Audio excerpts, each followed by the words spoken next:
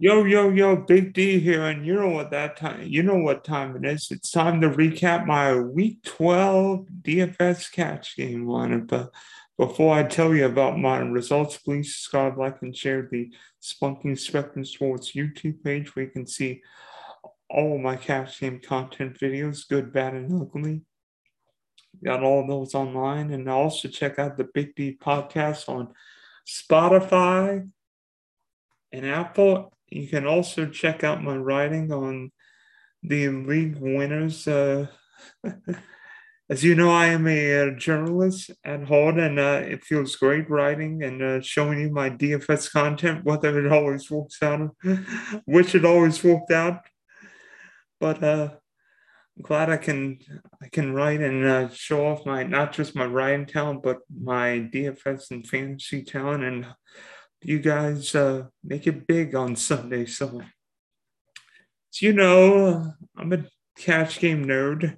And be honest, week 12 was a very interesting slate, especially with all these middling running backs around 5 to 62, 6,500 was the question which backs to play. And fortunately for me, I didn't play the right ones. Here is my lineup if I can put it. Wait.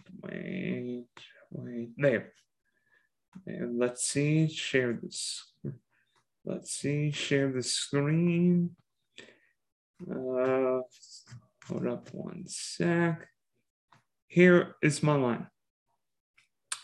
As I pointed out in my article for the league winners, I wanted Tyrod Taylor as my quarterback.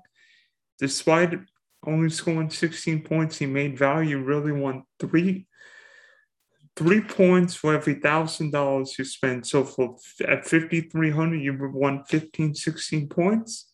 Tyrod Taylor got 16 points.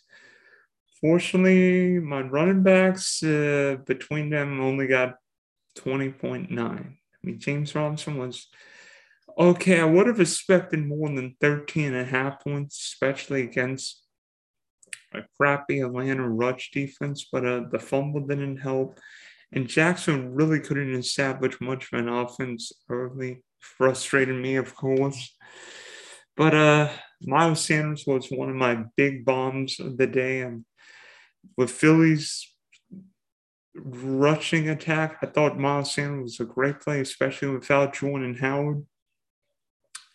And that didn't work out too well. I mean, it really annoyed me that Boston Scott took the touchdown. Sanders, yeah. Why did you take the touchdown, Mr. Scott? Why couldn't Sanders have found the end zone? But another one of my disappointments was Chris Godwin. I thought Godwin was a great play. 7K against the Colts cover two scheme. I thought Godwin would have been great.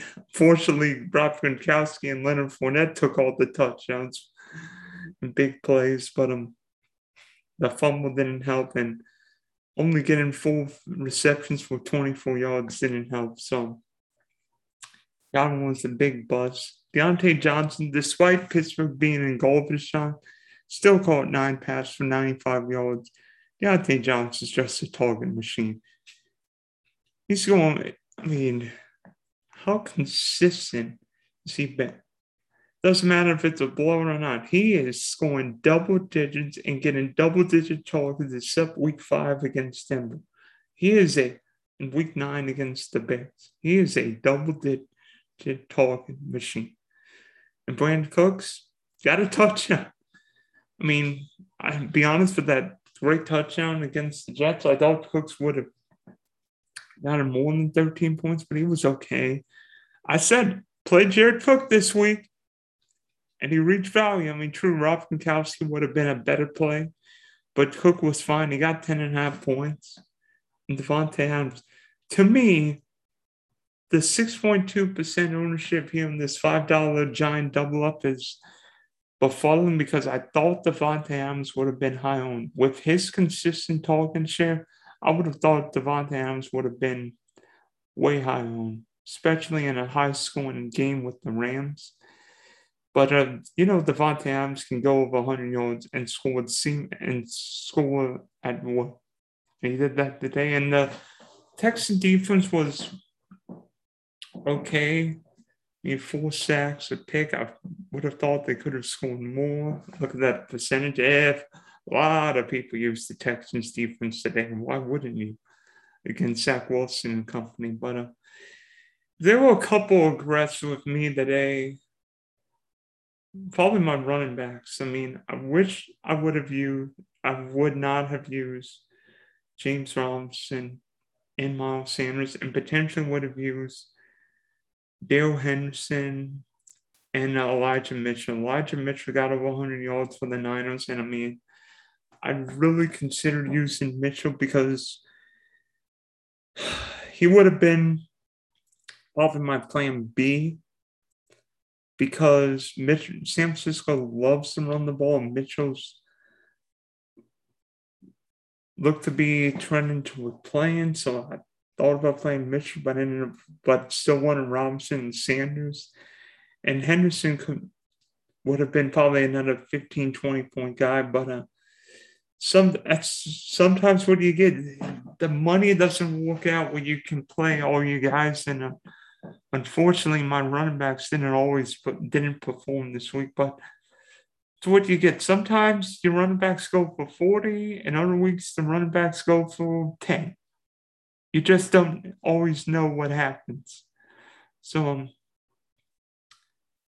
I mean, if given a second choice, maybe I would have used Rob Gronkowski, but I really like Jared Cook saving that extra $1,400 because that let me fill out a better roster. Potentially, that would have meant not using Davante Adams, and I wanted somebody in that Ram-Packer game. So, the Cooper Kupp at 9,600 just didn't make sense, especially with Adams, a target monster. Yeah, so, I mean, in the end, it was an okay week. I mean, still won all three of my double-ups. So, I mean, it was a middling week. I mean, sometimes you get one of those weeks where you just scrape by and go to the next week. So I'm glad for every DFS week, and I'll see you. Hopefully, week 13 is better and lucky for us, and I'll see you around the corner.